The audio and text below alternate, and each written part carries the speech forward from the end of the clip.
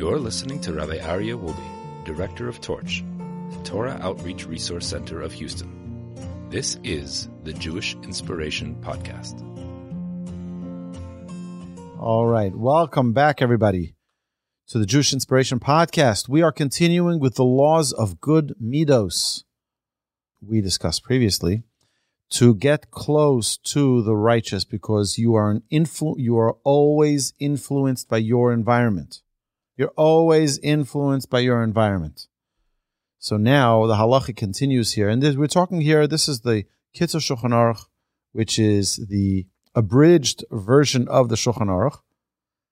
And he's bringing an entire chapter of the laws of proper character.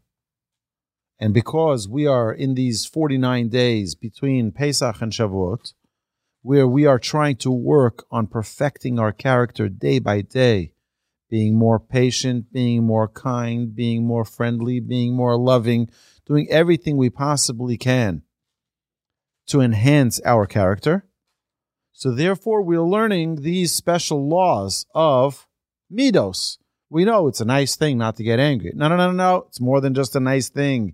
It's halacha. The Torah teaches us how to conduct our lives appropriately. So now we're up to halacha 12. Mitzvah al kol adam. It is a mitzvah on every person to love each and every Jew as he loves himself. Do you love yourself, David? Yeah, I think so. We all love ourselves, and we love ourselves a tremendous amount. Why? Because we're very close to ourselves. We know ourselves very well. We know when we're tired. We know when we're hungry.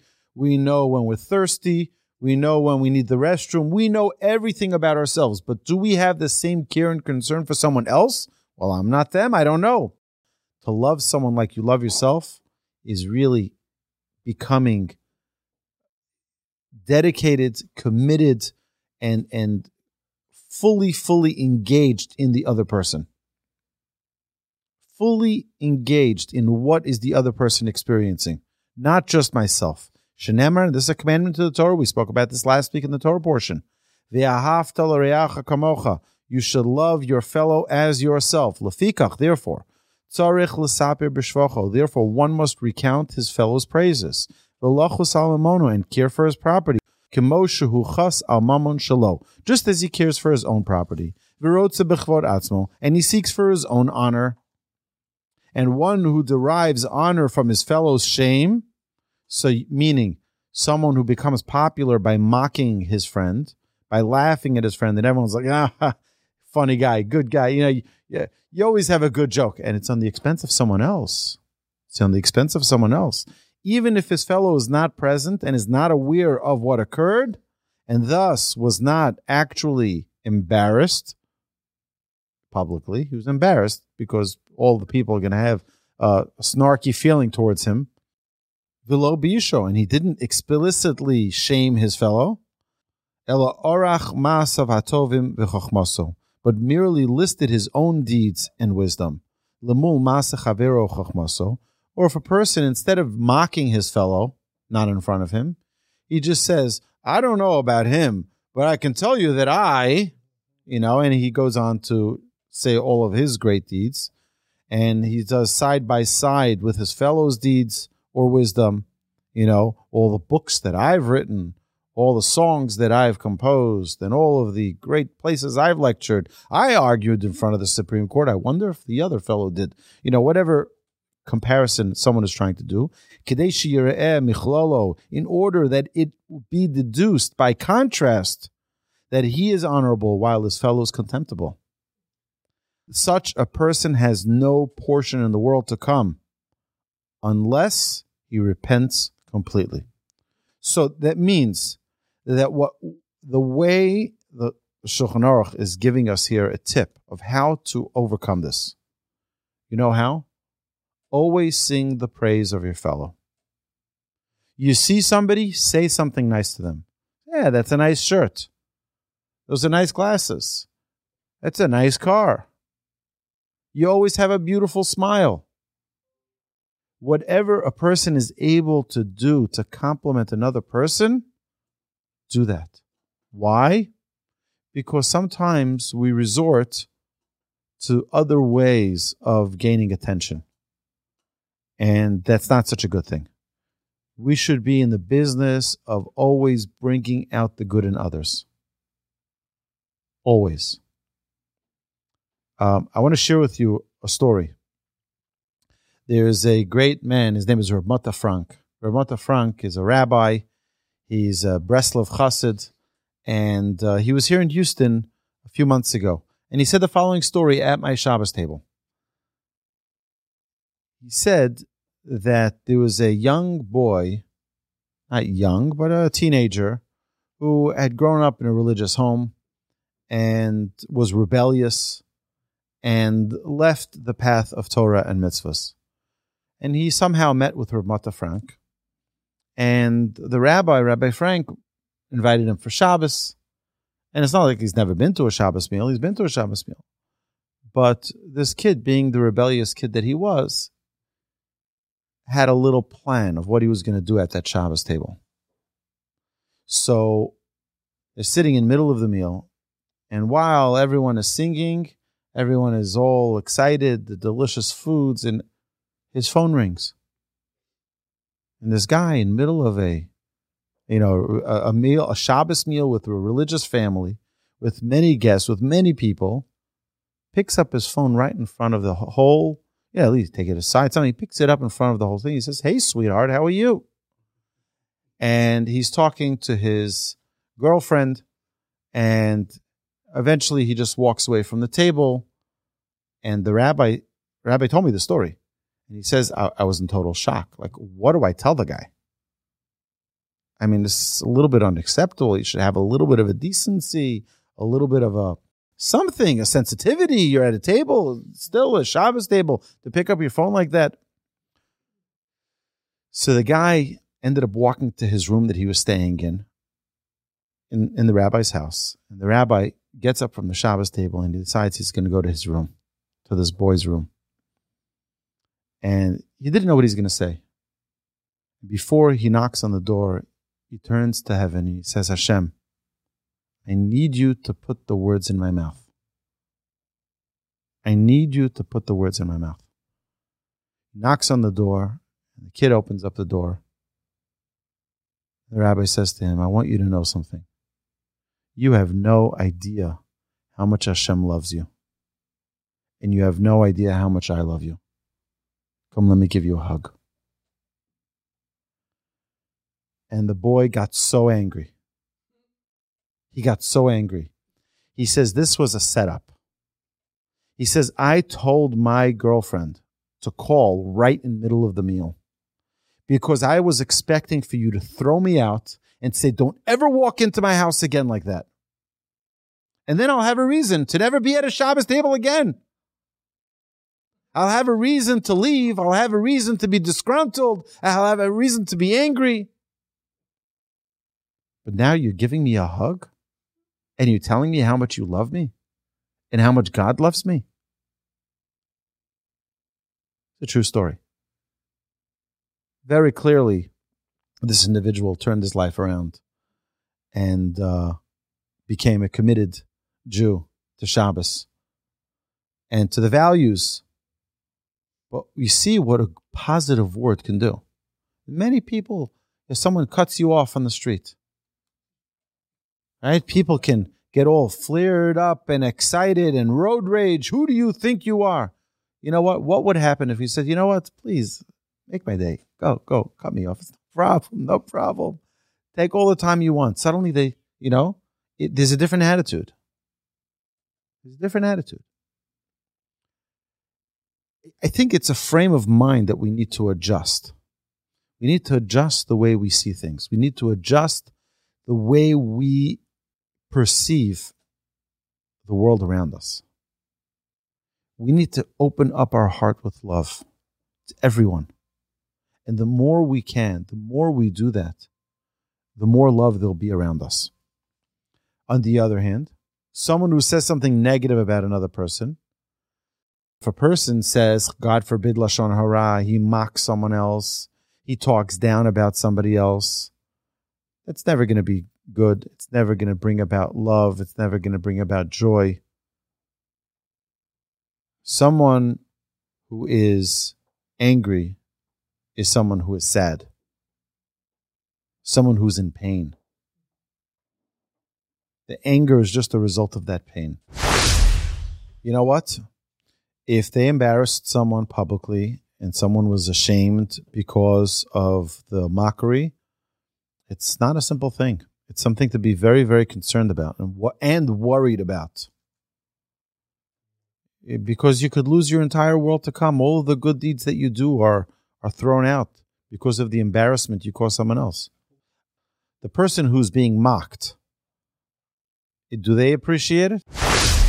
You know, wherever a person finds the greatest challenge is where there's the most opportunity. We have the most challenge is the most opportunity. So, halacha number 13. Hasone echad mi Yisrael bilibo. Anyone who hates a Jew in his heart, over below sase, transgresses a negative commandment in the Torah, as it states, you shall not hate your brother in your heart. Lo sisna es achicha bilvavecha, you shall not hate your brother in your heart. What does that mean? That means if someone wronged you, he may not harbor hatred against the man and remain silent. Kamoshinema bar Sharm, as it says about the wicked, v'lo diber Avshalom im Amnon limeira ve'atov ki sonei Avshalom es Amnon. It says in Samuel that Avshalom did not speak to Amnon, neither bad nor good, for Avshalom hated Amnon. Hated him with such a passion. Oh, he's at the event, I'm not going. I don't want to see his face. There's such a hatred. Rather, it is incumbent and it is a mitzvah upon him to inform the other person of his grievance. And to say to him, Lama asisa likach v'kach. Why did you do such and such to me? V'lama chatasali badavar zeh. And why did you wrong me in this matter? This is the proper course of action that the Torah commands us to do. As the Torah states, Hocheach tochiach es hamisecha. You shall rebuke and reprove your fellow. And if the offender subsequently begs forgiveness from him, he has to forgive him. He should not be cruel and withhold forgiveness. Shenemar v'yispal Avram Elohim, and Avram prayed to God on behalf of Avimelech for forgiveness. What is he saying here? It's an amazing thing. Let me tell you a story. So we know that there are people who are very proud of their skills. I'll give you an example. Someone who is a carpenter. Who's a carpenter? Your neighbor is a carpenter. And they make cabinets.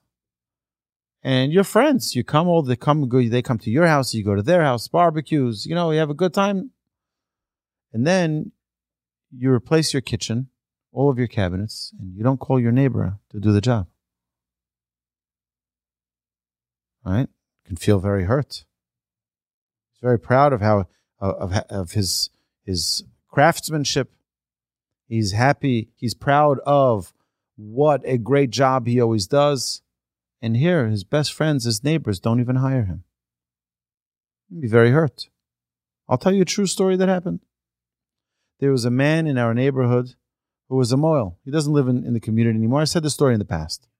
He was a moil, and he'd hope that people in the community would hire him to do the circumcision for their child on the 8th day. And there was one individual who did a bris on Shabbos, I believe it was. And instead of hiring the mole who was in town, he flew in someone from out of town, had to set him up, do the whole spiel, right? And he was very upset about it.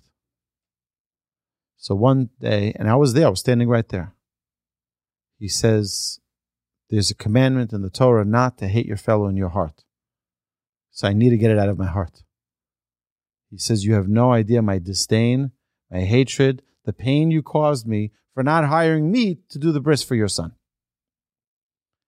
So why does the Torah command for this to happen? Why does the Torah command for this? It's such an amazing commandment. It's such a beautiful commandment. You know why? Because if you keep it in your heart, you'll never find out the truth. You see, the basic premise is that most people are reasonable, decent, good people. Most people. Would anybody over here go out of their way to harm someone? No. Go out of my way to harm someone? No way. I have better things to do with my life. So if someone is so hurt that they feel that I went out of my way to harm them, I have to explain to them what really happened, what my thought process was, what I was thinking, give them an opportunity to clarify. So the individual responded to this mail and he says, first is, I'm so sorry, this wasn't a personal thing. He says, what you may not have known is that this mail is my first cousin. The guy I brought in was my first cousin. We're best friends. We learned together in yeshiva. It wasn't that I didn't want you. I would have taken you. But this first cousin of mine, how would he feel if I didn't call him for my son's bris? So he says, okay, I'm sorry. I didn't realize. Sorry for accusing you. And then they became very close friends.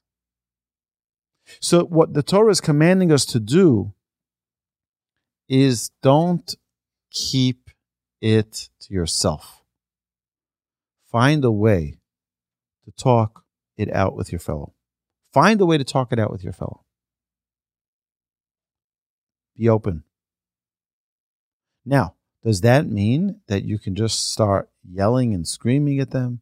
You should be angry? No. And we'll see in a minute that the halacha tells us from the Torah that we have to. There's a mitzvah in the Torah to rebuke and reprove our fellow.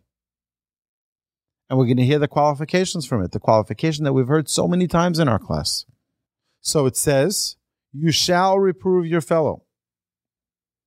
But Avos Rabbi Nasson, in Avos of Rabbi Nasson, it says, V'sinas habrias keitzad, what constitutes hatred of people? Milamed shelo yichavin adam lomar. This teaches us that one should not accustom oneself to say, love the sages but hate the students, or love the students but hate the common folk. Rather, love them all. A person should be in the habit, I've had people tell me this all the time. They say, you're religious, you're normal. You're a normal one, but everybody else, they're all crazies.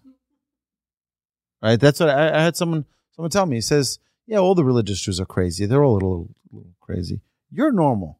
Why isn't everyone normal like you? People make that assumption. That's not good. I still have people regularly, I'm very obviously complimented by this somewhat, maybe I shouldn't be. They say, you're the only normal rabbi. What do you mean? There are a lot of normal rabbis out there. Why? Awesome, Rabbi. Thank you. No, but seriously, there's a little bit of an issue that people are willing to say, I like some of them, but not all of them. The idea, what the Torah says, is not love only some of them. Love all of them. All of humanity. Oh, if you're my race, if you're from my company, if you're from my neighborhood, if you're from my state, if you vote like I vote, then I love you. It doesn't qualify that in the Torah. It says, love your fellow like yourself. Everyone who's considered your fellow. Ella, ehovas kulam, rather love them all. Usnas apikorsim,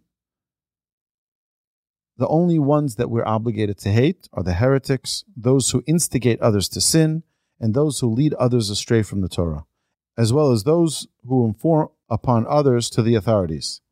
So, someone who is, it's called, in the halach, it's called a moser, someone who reports on others. That's not your business. You shouldn't be reporting other people to the authorities, unless obviously someone's a criminal and a danger to the public. But just, something, someone shared with you something privately, and you go report that, that's inappropriate. Torah forbids that. V'chein David Amar, and so too did King David say, those who hate you, Hashem, I hate them, and I quarrel with those who rise up against you. With the utmost hatred I hate them. I regard them as my own enemies, meaning that someone is willing to stand up for what's right and what's wrong. I stand with God. That's my position. Those who love God, I love. Those who hate God, I hate. I'm on team God. And that's the way one needs to conduct themselves. And this is what it says. You shall love your fellow as yourself. And it says immediately following that, I am Hashem. Why does it say that? Ki ani barasiv, because I, Hashem, created them. Thus, if he acts in consonance with the conduct of your people and follows the will of Hashem, you shall love him. And if not, you shall not love him. So when is the obligation to love someone? When they follow the will of Hashem. When they're following the basic guidelines of humanity. Someone is a thief, you have no obligation to love them. Now that doesn't mean that you should start yelling and screaming at them. That might not be so fruitful. It might not bring you the results you want. But a person should dedicate their lives to the righteousness that God wants. Okay. Halacha continues. It is prohibited for a person to appeal for judgment from heaven against his fellow who wronged him. So someone did something bad to you. You turn to heaven, you say, God, strike him. God, I hope he loses his job. I hope he loses his money. I hope he, this arrogant son of a gun, I cannot believe he did that to me. He stole my deal. Right? He kicked me out of the company. I hope he goes bankrupt. No. You shouldn't pray for the downfall of your fellow. For someone who wronged you even. This prohibition, however, applies only if he has recourse to attain justice here on earth. Otherwise, it is permitted. And anyone who cries out to Hashem about his fellow, but be careful. If you cry out against your fellow, do you know who gets punished first? You. Why? Because what happens? You're saying, God, this person did something terrible. Hold him accountable. So God says, you know what? It's a good idea. Let me open up your book first, though, and let me hold you accountable. Ooh, that's not a place we want to be in. We don't want to be in a place, because, and by the way, we spoke about this a lot, about judging people favorably, that if you judge others unfavorably, you'll be judged unfavorably. If you judge others favorably, you'll be judged favorably. The way in which you project yourself to the world is the way you'll be projected. Okay? That's the way you'll be seen by others. If you are kind to others, others will be kind to you. So it says, Kol shuracha brias nochamenu, rucha makam nochamenu. If people like you, people are satisfied with you, God will be satisfied with you. God will be pleased with you. So he says, be careful about crying to the heavens against somebody else, because you'll be punished first. It also says, that if you pray for your fellow, you'll be answered first as well. Because God says, whoa, 1 second. You're asking me to help your fellow. What's about you? Did I take care of you properly? Oh, let me give you first, and then I'll give your friend. So if you're looking for a job and someone else is looking for a job, you're looking for a spouse and someone else is looking for a spouse, pray for them. Because if you pray for them to succeed, God will succeed your way first. Very powerful. The Yeshomrim, but there are others who say that even if he cannot attain justice here on earth, it is nevertheless prohibited to beseech Hashem about his offender unless he first informed him and attempted to settle the matter without resorting to heavenly intervention. First, deal with it yourself. Talk to the person directly and try to resolve the matter yourself. Number 15. Haroes chaver shechata, one who sees his fellow sin. O shahalach b'derech lo tov, or if he sees his friend going in an improper path. So you see your friend going into a bad place. You see them going there. Or you are witness to your friend acting in a way that's inappropriate. Mitzvah lachzir l'mutav. It is the person is commanded to bring him back to the proper way. V'lahodio shehu chote b'masav aroim, and to inform him that he is sinning with his evil deeds. Shenemar, as the verse states, hocheach tochiach esamisecha, the same commandment we mentioned previously. You shall reprove, rebuke your fellow, and do not bear a sin because of him. Why does the verse add that? Do not bear a sin because of him.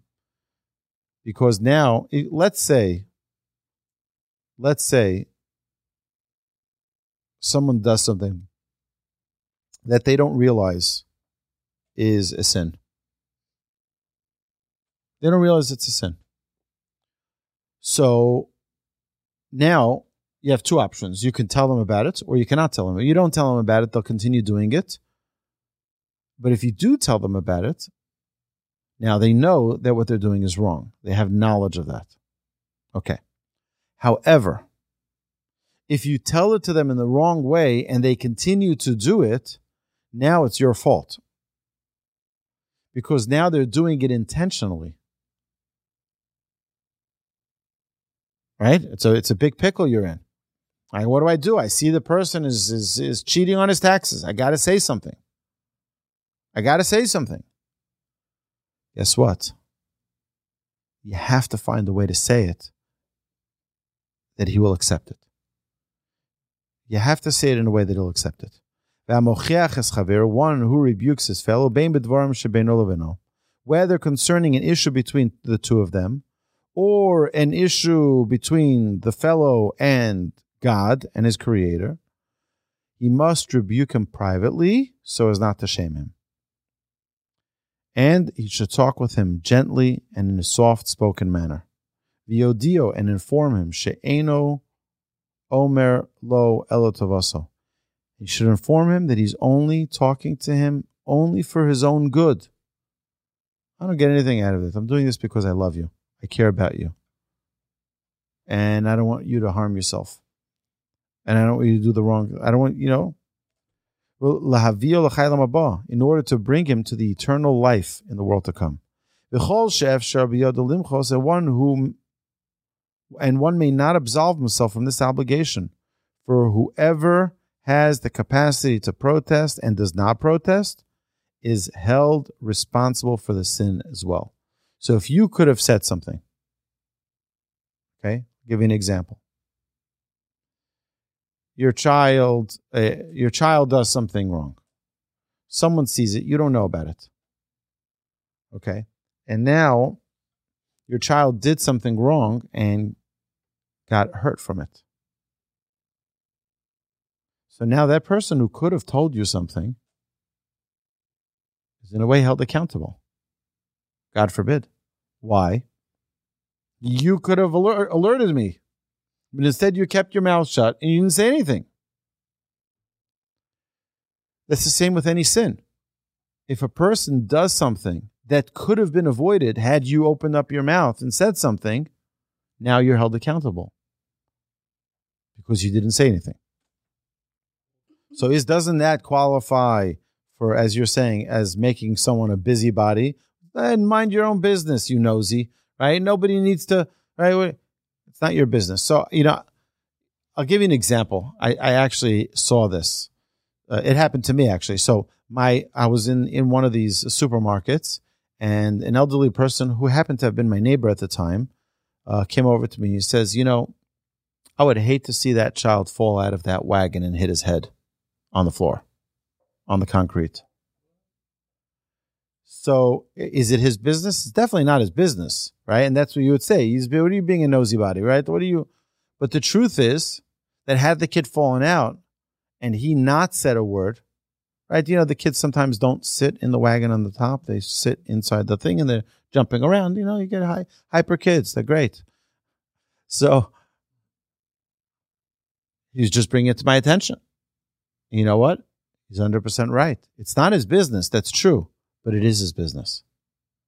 Because if someone really cares about you, they'll also find a way to say it that is loving, that is kind, that is gentle, not in a way that's obnoxious, hurtful, offensive, or the like. All right, so it's important. The intention is very, very important, as we'll see in the coming paragraph. You are very good, very good. Here we're going to continue in the next paragraph, and you're going to see it. You're going to see it in the next paragraph. When does this requirement to rebuke one's fellow apply? As long as he assumes that he will listen to him. But if he is certain that he will not listen to him, it is forbidden to rebuke him. That's what the Talmud says. Rabbi Eli said in the name of Rabbi Elazar Reb Shimon, just as there is a mitzvah for a person to say words of rebuke that will be accepted, so too there is a mitzvah for a person not to say words of rebuke that will not be accepted. Rabbi Abba said, Chova, it is in fact an obligation not to offer such words if you know that they will fall on deaf ears. So what's the obvious question that everyone asks? How do you know? How do you know? How am I supposed to know if my words are going to be heard? So there are a couple of things. First is, you have to know the person well enough. If you don't know the person well enough, you definitely have no business criticizing them. Right? Your neighbor, it's not your business how they educate their child. Right? And you know what? If they're doing a terrible job, it's still not your business. Now, if they're endangering their children, that is your business. But if they're just doing bad parenting, why is that your business? Okay, but here's the thing. Let's talk about a husband and a wife. If a husband and a wife who hopefully love each other, one sees a flaw in the other, you need to be very cautious, very careful, because you love the person. You don't want to hurt them. You don't want to offend them. To really, really want it for their sake. And it's a lot of work to get there. Am I just criticizing them because it bothers me? Or am I criticizing them because I want them to be the best version of themselves, or whatever excuse you give? And a person needs to really, really, really feel that. If a person really feels with all their heart, you know what, I love this person so much, and I'm afraid that if I don't correct them, they're going to have a big blunder sometime in public that's going to be very hurtful to them. It can only be said with love. It can only be said with compassion and care and concern. And that way it might be heard. In the best case scenario, it might. But there's a way to do it. First is never, ever criticize someone out of anger. Never criticize someone in the moment. What does that mean in the moment? Right now, something happens. So I'm going to say, you're an awful driver. Right? It can be offensive. Right now, you're in the middle of driving, Now, you can say, I'll tell you, there's a big discussion, and we can have this as an open discussion here, okay? Here's the honest, an honest discussion. And my friends on YouTube and on Twitch who are watching now, please share your comments here. I'd love to hear what you think. So, what's if your spouse cooks dinner for you and it's awful? It's awful.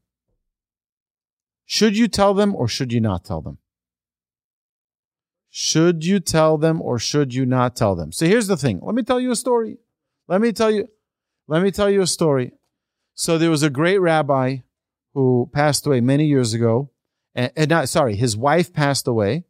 And, the first Shabbos after his wife passed away, one of the children or the children-in-law said, "Oh, I'm going to make you the same food that your wife made." He's like, no, please, no more. Meaning, He suffered, poor guy suffered for 50, 60 years. He was married to this woman and never told her that this food that she made was awful. So some people think like, wow, such a righteous guy. But the question is, wouldn't the wife want to know?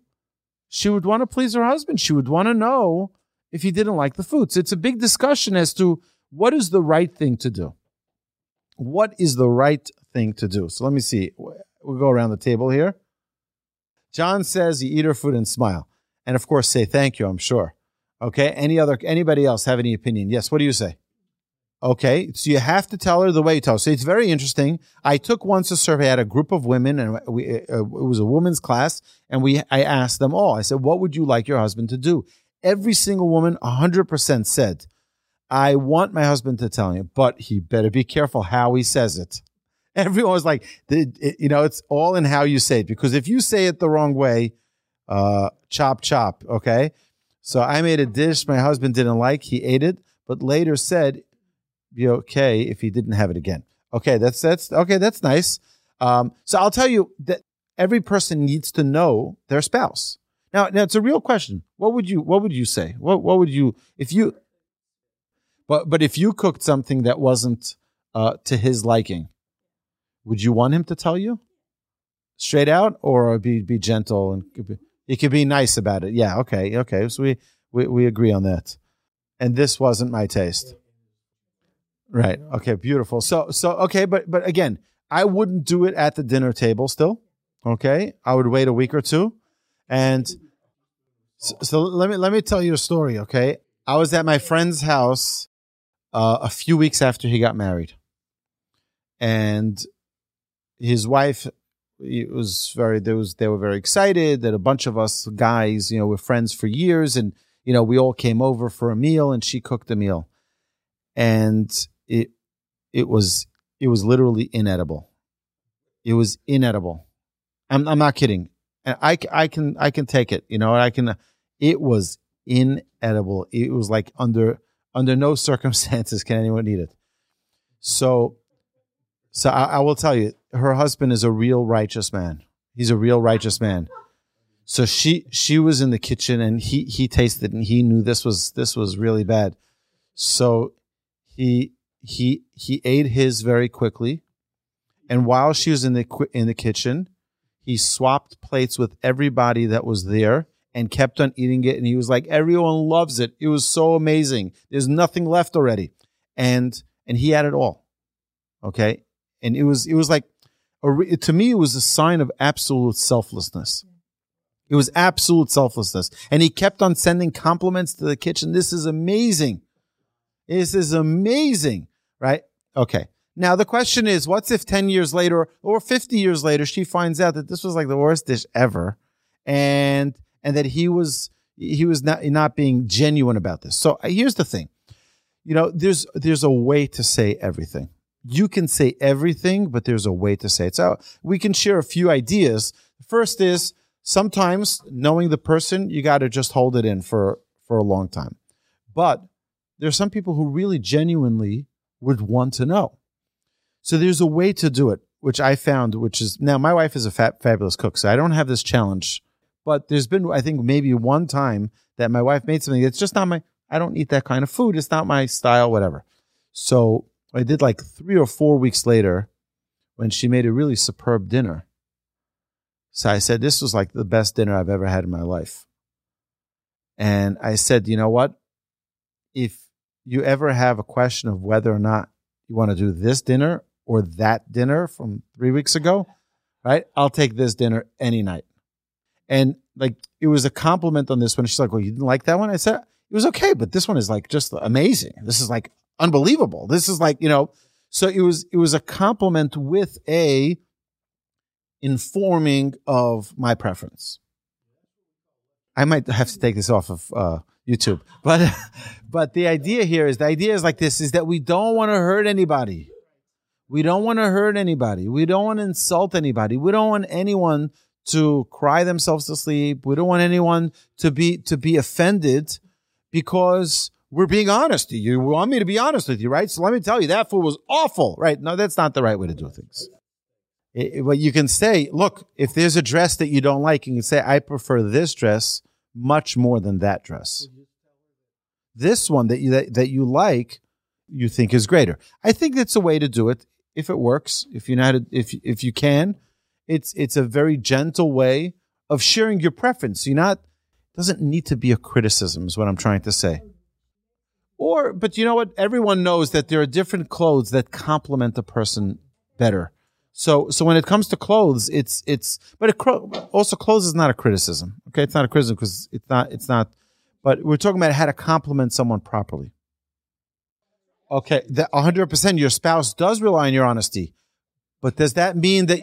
But you can also say, I really, really love you, but that's horrible. That doesn't either work. So you have to find a way. It's all in the delivery, and it's all in the more than delivery. It's the intention. It's the real intention. Even intention sometimes is not always, the victor here. So, but here, one second. But that is the beauty of what we're talking about: is that every single human being is different. Now, if you tell me that I only know how to make 3 things in the kitchen, okay. One is not even the kitchen; it's the barbecue grill, which is outside.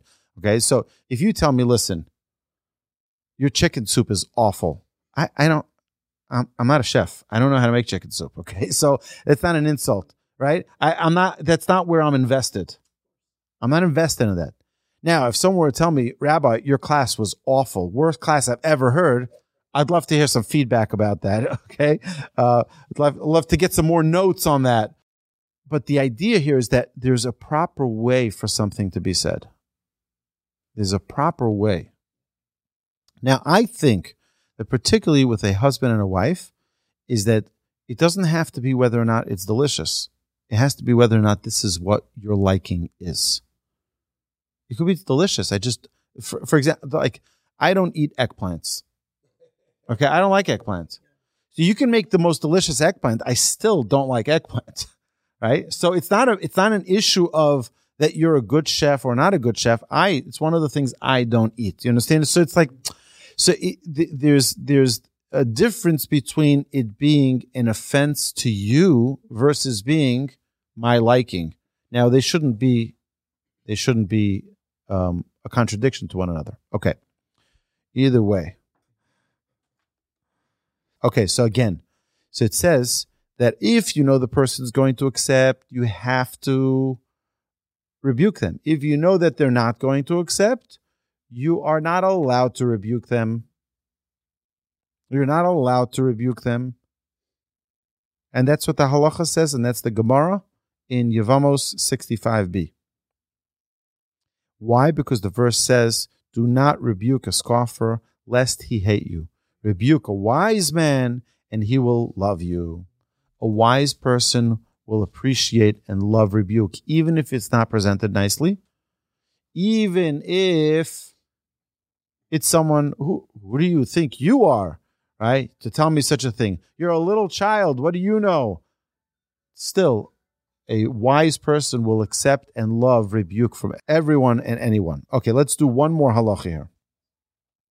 It is forbidden for one to shame his fellow, whether in word or in deed, even in private, and certainly in public.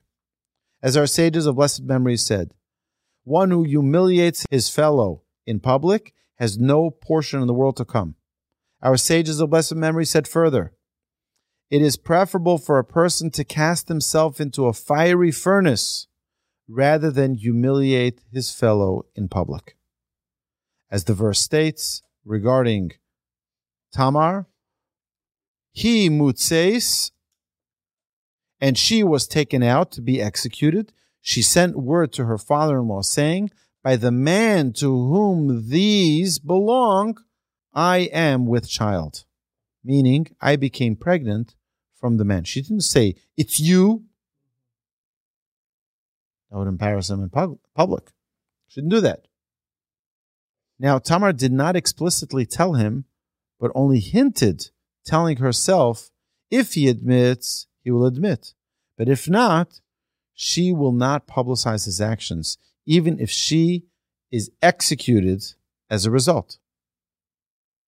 Lefikach, therefore, a person must exercise extreme care not to shame his fellow in public, whether he is a minor or an adult. It doesn't make a difference who the person is. You're not allowed to embarrass or shame a person in public. Nor may he call him by a name of which he is ashamed. So if someone is embarrassed, you call him Shorty, and you call them Shorty, and you know that that's, or they have a name that they were teased by their older sibling about, and now you know that secret, and you call them by that name, and you're causing them pain, it's a biblical prohibition to do such a thing. You're not allowed to shame your fellow or call them by a name that they are ashamed by. Nor relate before him a matter in which he is embarrassed. So you say, you remember when that happened to you? You remember when you did that? You remember when someone said that? You're reminding them something that was an embarrassing moment. You shouldn't do that. And if his fellow sinned against him, and he must rebuke him, he must not humiliate him in the process. Why? Because the verse states, after it says, you shall rebuke your fellow, it says, Lo sisa olav chet. You shall reprove your fellow, and do not bear sin because of him. Do not bear sin because of him. Don't add to the criticism extra pain, extra humiliation. When does this apply? Regarding a sin in matters that are between man and his fellow. But one who sinned in heavenly matters, if he did not repent after being rebuked privately, he may humiliate him publicly and publicize his sin. And berate him to his face. We degrade and curse him until he returns to his proper path. As did all the prophets of the Jewish people. And this is not included in the prohibition of harming someone with words, which is onas dvorim. You're not allowed to do that. As we know, the Torah tells us, and a man shall not wrong his fellow. Lo sonu ishas amiseh. Our sages of blessed memory interpreted this. Amiso, what does that mean? Am she'itcha b'Torah u'v'mitzvos, regarding a member of the nation who is with you in Torah and mitzvos. The Torah cautioned against wrongdoing him. However, regarding someone who transgresses and does not repent, after being admonished privately and in a soft-spoken manner, such a person, you can go out and publicly rebuke them. We see the prophets did this.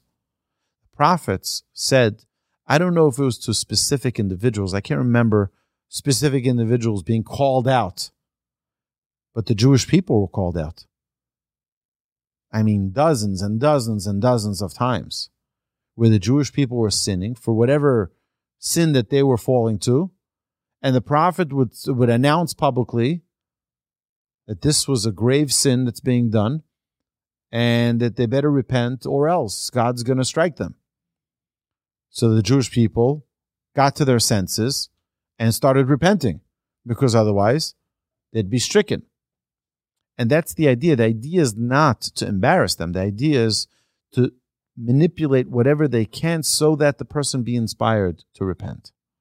So if a person is doing something wrong in any area, the fact that they're doing something which is not the will of Hashem, meaning that they're cheating on their taxes, they're lying, they're stealing, they are cheating in business, such a person needs to be brought to their senses. And the Torah commands us to go and to tell them and to help them correct their ways. It's not always pleasant. It's not always easy. It's not easy, but that's our responsibility to care for one another. And I think that's the bottom line of everything we're talking about tonight. If you really care for someone else, you'll find the right way to do it. If you don't care about them, you can hurt them. And you can offend them. Because it's not about them, it's about you. I don't want this on my conscience. So I'm just going to say it the way it is. No, the Torah says you're not allowed to do that. It's not about you. It's about if you're here to help them, if you're here to assist them, that's the obligation. And God willing, next week we are going to conclude this halacha. My dear friends, have a great, terrific, marvelous evening. You've been listening to the Jewish Inspiration Podcast, a Torch production. Become a supporter at torchweb.org because your assistance enables more Torah learning around the globe. To find more lessons offered by Torch, please visit torchpodcasts.com.